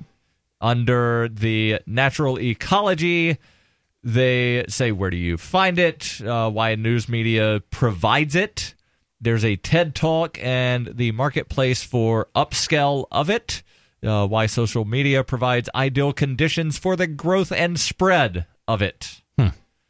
And then under causality, they have a case study on traffic improvements. And I'll pull that up to see exactly what they're talking about here. So we can share that with one of our callers. Under publication bias, they have some reading and supplementary reading. It's available for free online for anybody that's listening to I'll be pull checking up it the out. same thing right now. The link will be posted on the Facebook and the Twitters so that anybody can pull this up for themselves. Under refuting BS, the case study that they look at is gender gap in 100 M times. So I'll also pull that up as well to see what they're talking about here. Yeah, it'll be interesting. I love the idea. God, I'm such a skeptic anymore. I'm just a pessimist. It's like, I hear like this great idea, and I'm like, well, that's just going to be used for partisan, play. And so I hope not. Under traffic improvements, they look at something in the Seattle area. 2 seconds cost $74 million. That amount was set aside to improve the Mercer Mess. Lanes were added, signal capacity was improved, and in the end, commute improved by 2 seconds. I've been $74 million. This is Free Talk Live, 855-450-3733. Bring up whatever is on your mind.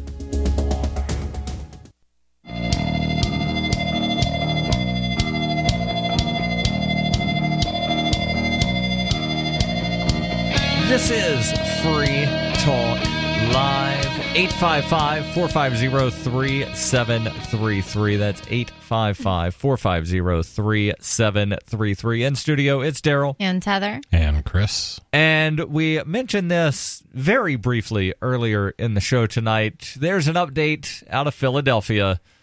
The beloved, not quite former hometown of Chris, but you didn't live too terribly far from Philly.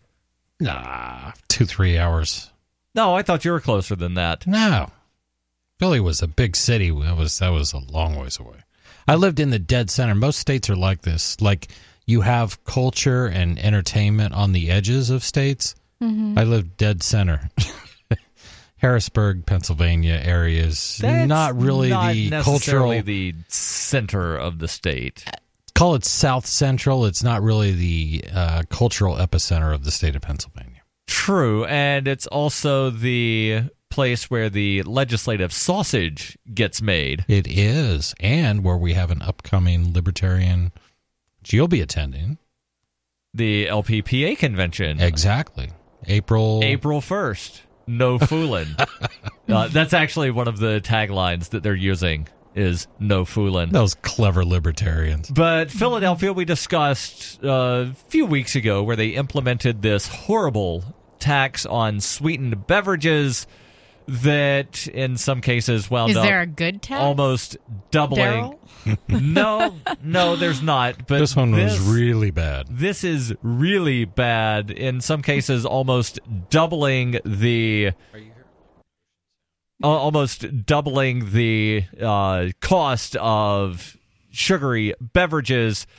And, well, it's had an impact. Some would say the desired impact.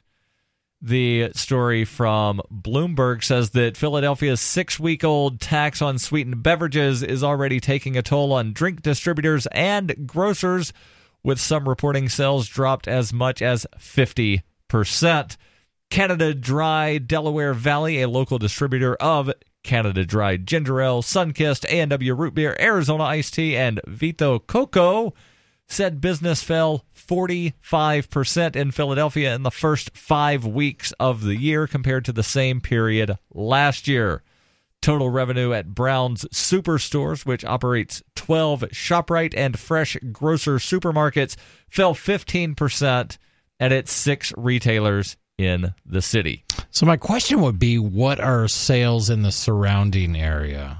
Have they increased because some people are driving outside to buy their soda? That's what I would speculate. Yeah. And I wonder if you can order soda on Amazon Grocery.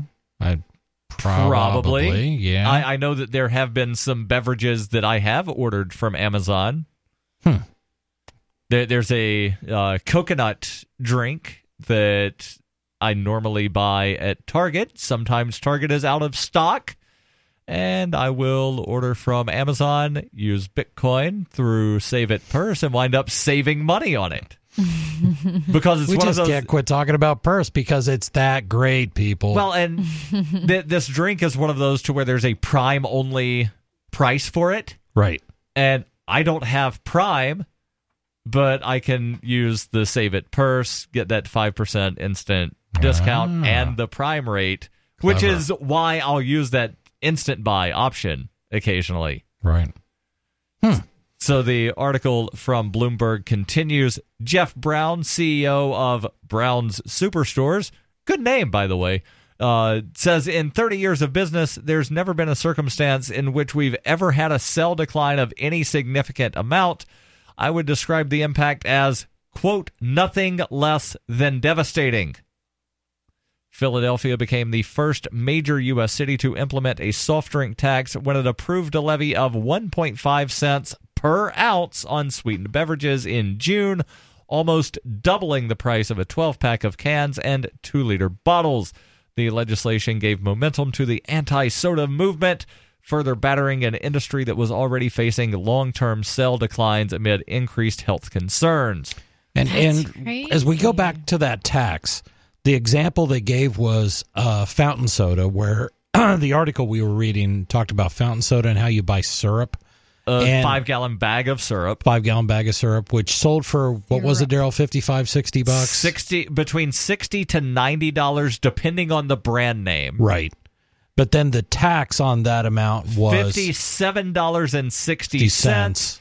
Even though the guy's profit margin is only $3. So what do you think he did? Yep, surprise, surprise. He tacked on the tax. Right. On top of, instead of losing $57 on an item. Because nobody goes into business to lose money. Correct. Mm-hmm. So that's what happened. So the consequence of all this is higher prices for consumers. Apparently, in this case, a change in behavior, which we have seen in different taxes as they've been applied. When cigarette taxes went completely out of control in a lot of areas. New York State, I think their cigarette tax is about what a pack of cigarettes cost in New Hampshire. Yeah. That's crazy. It's really, really high. So sometimes they do have the desired effect, but and then that doesn't make it right. In New York, that what was it, Eric Garner? Eric Garner, the one that was killed because he was allegedly selling cigarettes that weren't taxed. He was selling loose cigarettes. Loose cigarettes, that's what they call them, yeah. Loosies. Yeah. Like, that's how bad, like, these taxes and this stuff does, that it drives people, because that's what it means, right? This soda tax, that it means if you're selling, like, loose cans of soda now, right, it becomes a crime that you can literally be arrested and thrown in jail for. Oh, yeah. I couldn't go it's into not just a peaceful little tax thrown on something. It's literally backed by the threat of force. Well, and I couldn't open up my own business in, say, New Jersey. Yeah. And bootlegging soda into the city of Philadelphia, I'd get arrested, or I'd end up in a shootout with the police over frickin' soda. And the interesting thing here is the mayor has accused the supermarkets and the grocers of price gouging for daring to include tax on an item. I know. And the reason he's mad about darn businesses is because it's not a sales tax, it's a tax at the wholesale level. It's not a retail tax. As if that doesn't matter. My advice to the mayor of Philadelphia, go out, get yourself some Hazlitt. You want to read economics in one lesson. It's a nice, easy book. It's a great book. It'll explain. It's a good book. It's a great book, Daryl. I will not have you defile the name of Hazlitt in my presence. No, it's a good... Hazlitt starts off his chapters really good and then ends with, but sometimes tax isn't a bad thing. It will give you a great basic understanding of economics. It will give you a good basic understanding and lead you to some flawed conclusions. It did not with me. But... Maybe, Chris, you should come in on a Sunday night. I know they do Johnny Ray and do the book club. Do the Henry Hazlitt Economic M1 Lesson book club. Yeah, that book is 50, 60 years old. I'm sure there's some stuff in it that I've kind of skimmed over in the 2 or 3 times I've read it, because I just sort of disregard status thinking as I'm reading it. But for an overview of basic economics, for a basic understanding, this is Free Talk Live. We'd like to invite you to visit freekeen.com. Freekeen.com features audio, video, and blogs chronicling the transition to a voluntary society. Freekeen.com also has comment and discussion forums so you can be heard. Freekeen.com.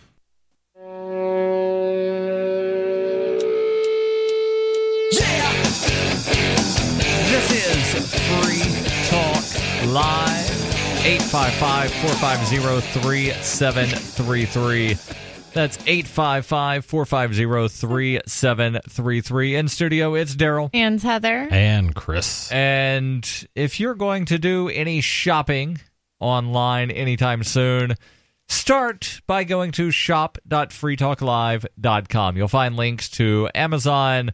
There's Amazon US, Amazon Canada, Amazon UK, links to Newegg, and various other online shopping platforms. You're not going to wind up paying more when you go through shop.freetalklive.com, but what happens is those outlets wind up giving us some of that money. So it's a way that you can help Free Talk Live without spending any extra money other than what you were going to spend anyway. That's shop.freetalklive.com. We'll get back into the Philly soda tax fallout, if you will, where some of the stores are saying that they've seen soda sales drop by 45%, and that's all because of the 1.5 cent per ounce tax on sweetened beverages that got passed in June of last year, implemented January 1st of this year. But first, to the phones, where we've got Eric calling from Delray Beach, Florida. Eric, you're on Free Talk Live. Go ahead with your thoughts. Good evening. How you guys doing? We're doing all right. Go ahead with your thoughts. Okay, I have 3 different comments on what you guys have been discussing tonight. The first thing is with this Venezuela, the diet that the Maduro diet, where 3 out of every 4 Venezuelans say that they cannot afford to eat more than 2 meals a day, some of those eating only 1 meal a day. On average, people have lost about 20 pounds in the last year because of the lack of food. Right, and there's an interesting point here, and you guys had mentioned it. The Venezuelan people have also been starved or being starved of the right to bear arms and own ammunition. In 2012, Hugo Chavez introduced a law. Now, I don't know if introduced means it was an executive order or if it was passed through the Congress that they have there, but the goal was to, quote unquote, improve security and cut crime. And the law was designed to keep guns in the hands of police, the military, and some private contractors. Wow, that sounds familiar. Sounds safe to me. Right. Yeah. Just kidding. So we're going to reduce crime by making more things illegal. Okay. And then we're going to control people and what they can eat and prevent them from actually making their own food. And defending themselves from the aggressive socialist government. Yeah, this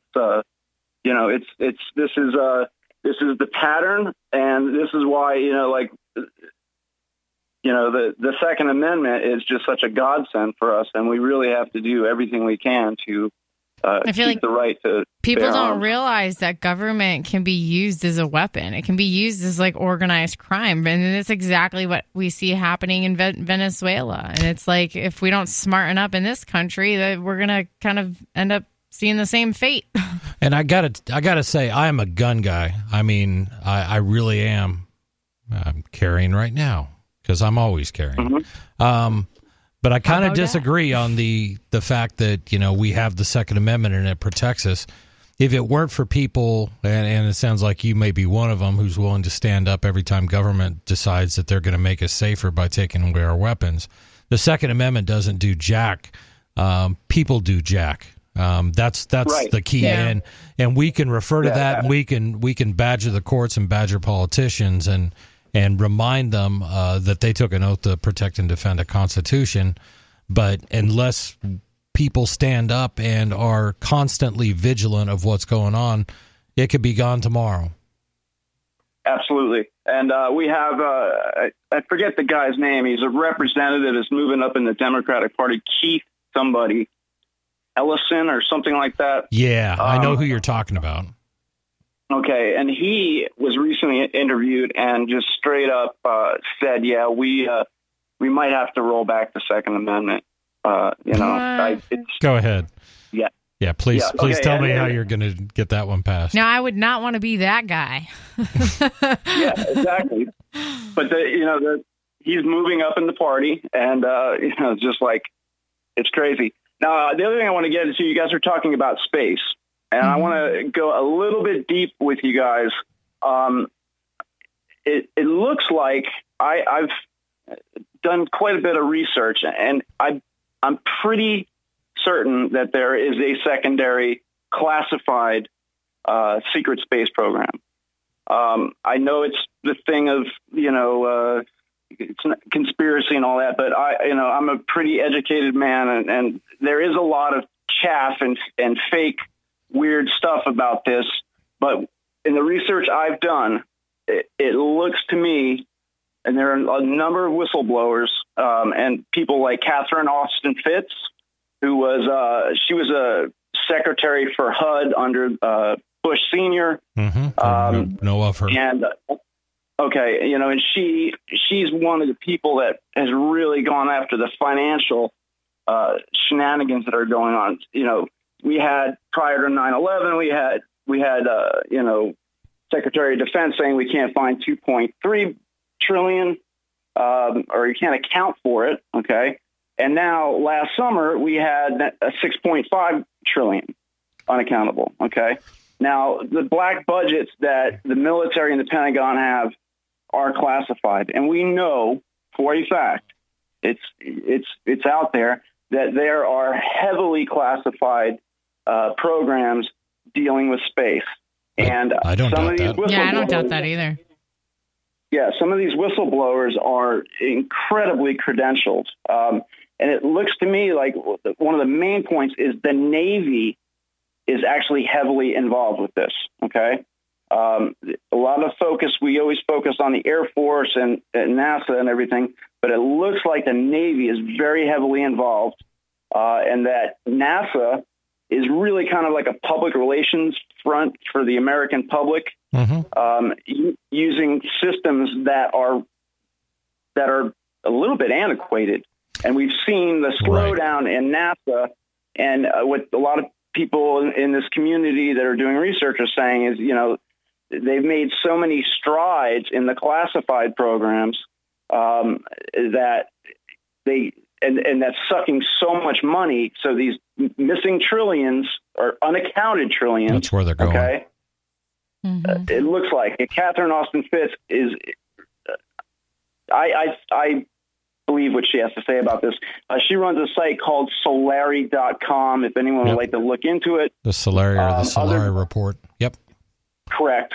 And the other great researchers on this, Dr. Joseph P. Farrell and Richard Dolan. It's definitely worth a look. I'm sorry. No, it's all right. What I was going to say was, this should not be surprising. I think anybody who doesn't believe that the government diverts money into black programs suddenly has forgotten all about the SR-71 Blackbird, the U-2 spy plane, the fact that we just popped up out of nowhere after close to a decade with Lockheed Martin Skunk Works with a plane that was invisible to radar. Nobody even conceived that this was something that could be possible. And suddenly we had the B-1 and the B-2. Yeah. So we do this kind of thing all the time. One of the key things that I think Daryl brought up earlier was the X-37B space plane. ask your average citizen, is there such a thing? They'll probably say, no, that sounds like fake news. Wait, Daryl, is that an alternative fact? But that thing's been up there 700 and some days, and we don't know what it's doing. So I'm with you completely. Sounds like hyperbole. Eric, thank you for the call. 855-450-3733. That's the toll-free call-in line. Possibly time for you and your thoughts in the closing moments. If you call in right now, this is Free Talk Live.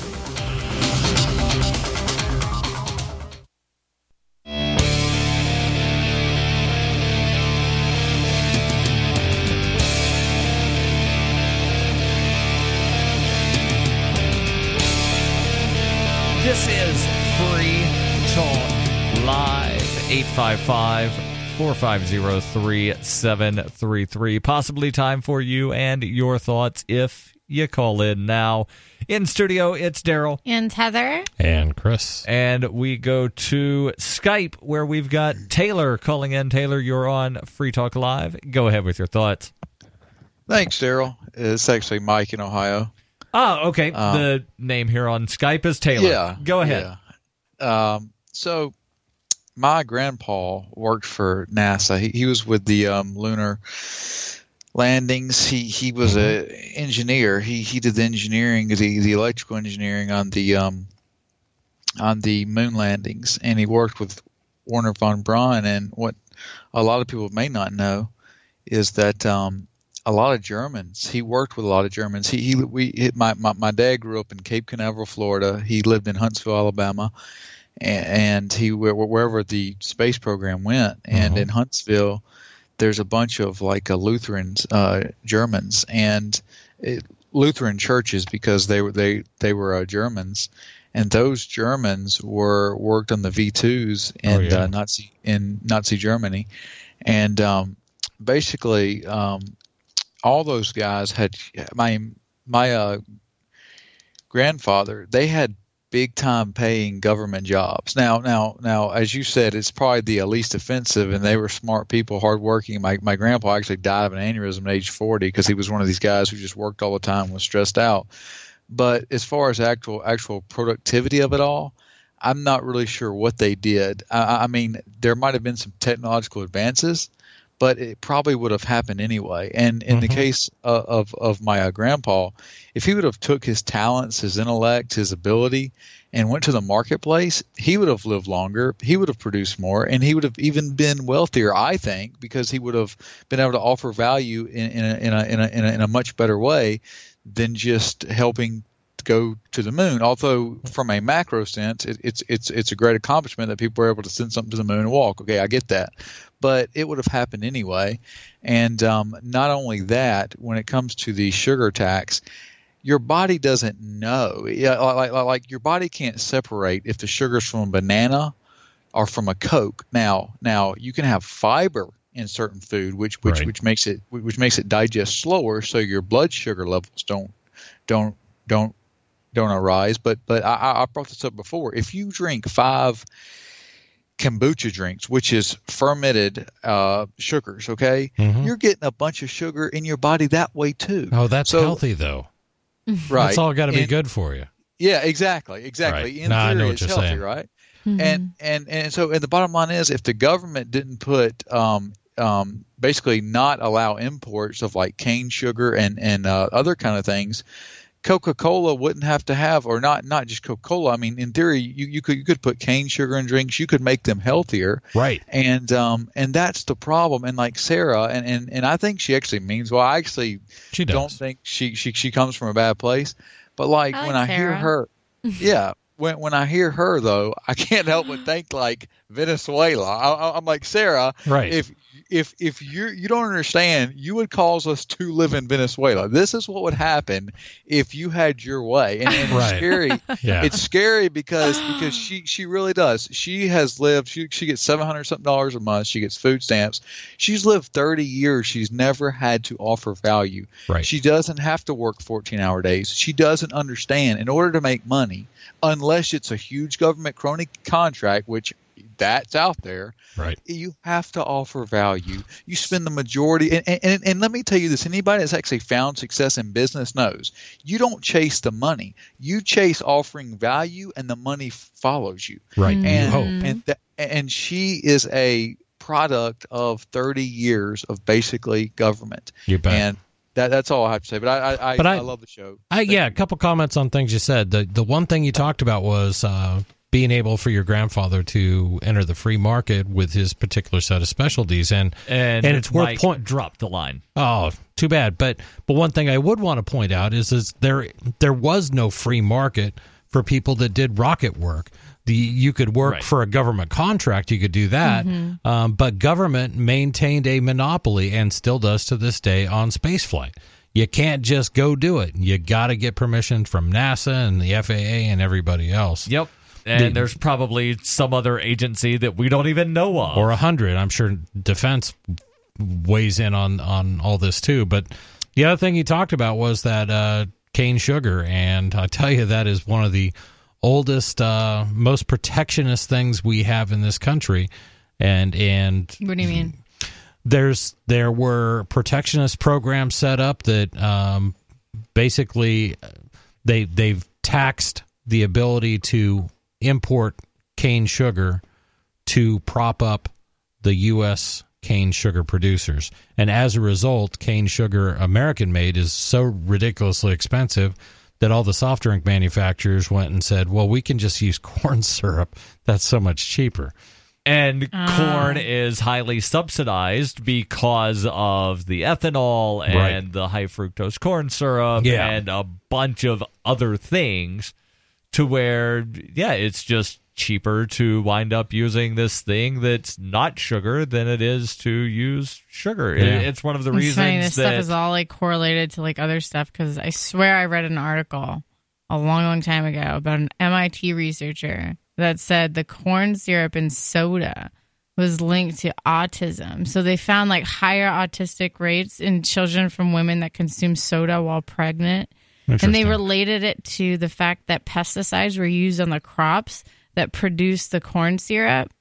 So the real common thread in all this stuff is government. This was a really long time ago that I read this article, so I'd have to dig it up, but it kind of makes sense. I've heard people claim that aspartame is artificial poison, somehow connected to different cognitive. Well, when I was in school, I had I took a med tech class, and I got 3 science college credits for it in high school. Mm-hmm. And one of the things that we had read was an article saying that like the aspartame in diet soda or something like made this woman's MS like onset it. Like she had muscular sclerosis, and supposedly when she stopped drinking the diet soda, like it ended up like all her symptoms like started going away. Amazing. I drink gallons of diet soda every day.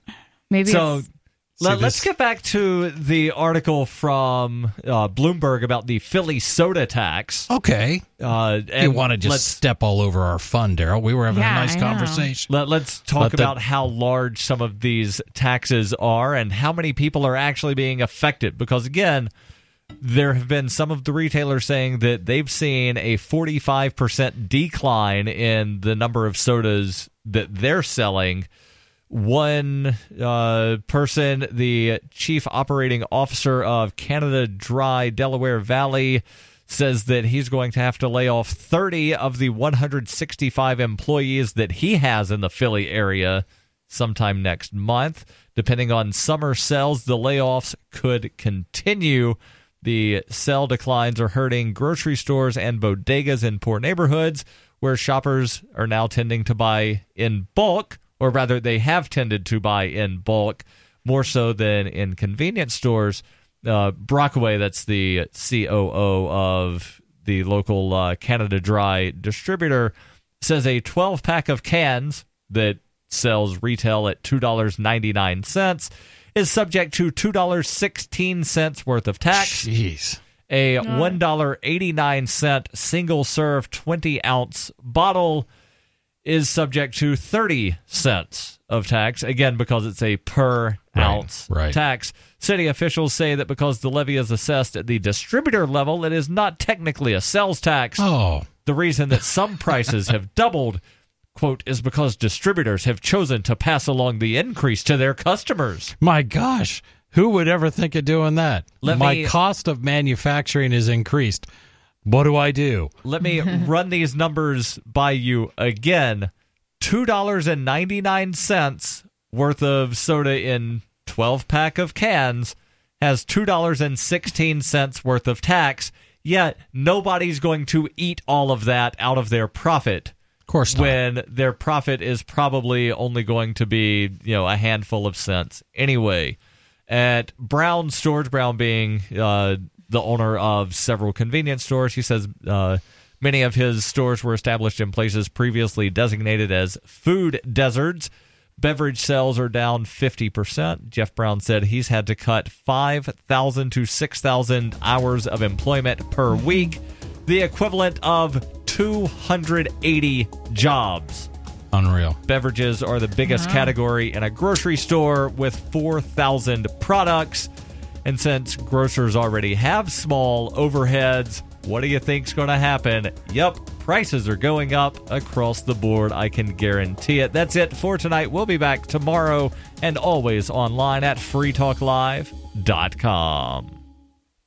You've probably heard the libertarian author Tom Mullen interviewed or talked about on Free Talk Live. Well, Tom wrote a song called You Were Right, Mr. Spock.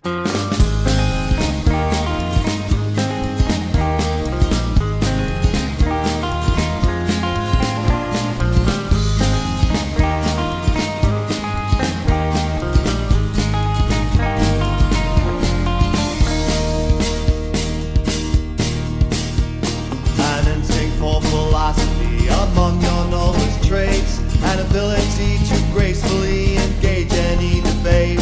It must be so frustrating when you ply your wisdom here, where whoever yells the loudest always gets the loudest cheer.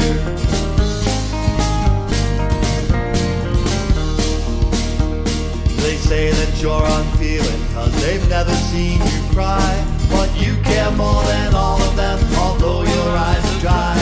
And while their hearts are bleeding, saying someone else should pay, you work on the answer, then you quietly save the day. You were right, Mr. Spock, about everything you said. We humans just aren't logical, too crazy in the head.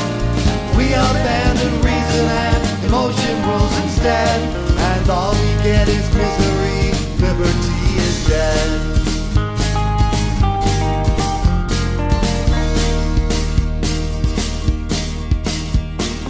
Call you isolationist, cause you say no to war, even though they cannot tell you what they're fighting for. You point out those who start them, hide out safely from the fray, making money off the suckers who were forced to die of pain. You were right, Mr. Spock, about everything you said. We humans just aren't logical, too crazy in the head. We'd rather find in burning houses, laying cities low, and squander hard-earned fortunes instead of watch them grow.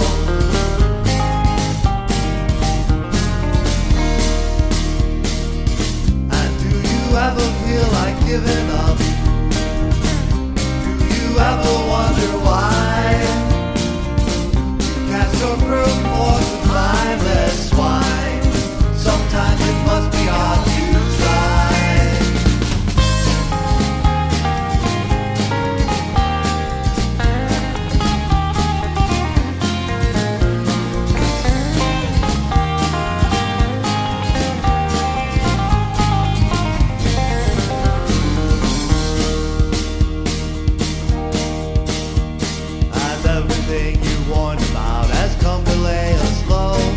Must be hard to not just smile and say I told you so.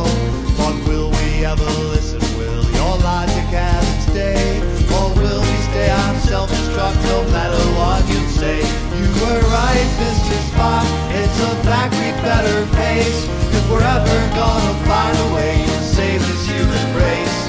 When it seems like every hope is sinking like a stone, remember that no matter what, you're really not alone.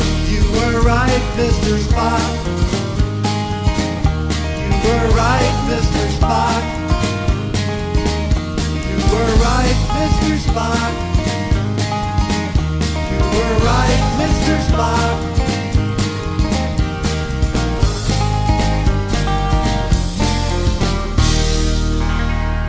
That was You Were Right, Mr. Spock by libertarian author and singer-songwriter Tom Mullen. To get it on iTunes, Amazon, Spotify, and more, go to skepticsongs.com. If you want to read Tom's articles and free excerpts of his books, go to tommullen.net.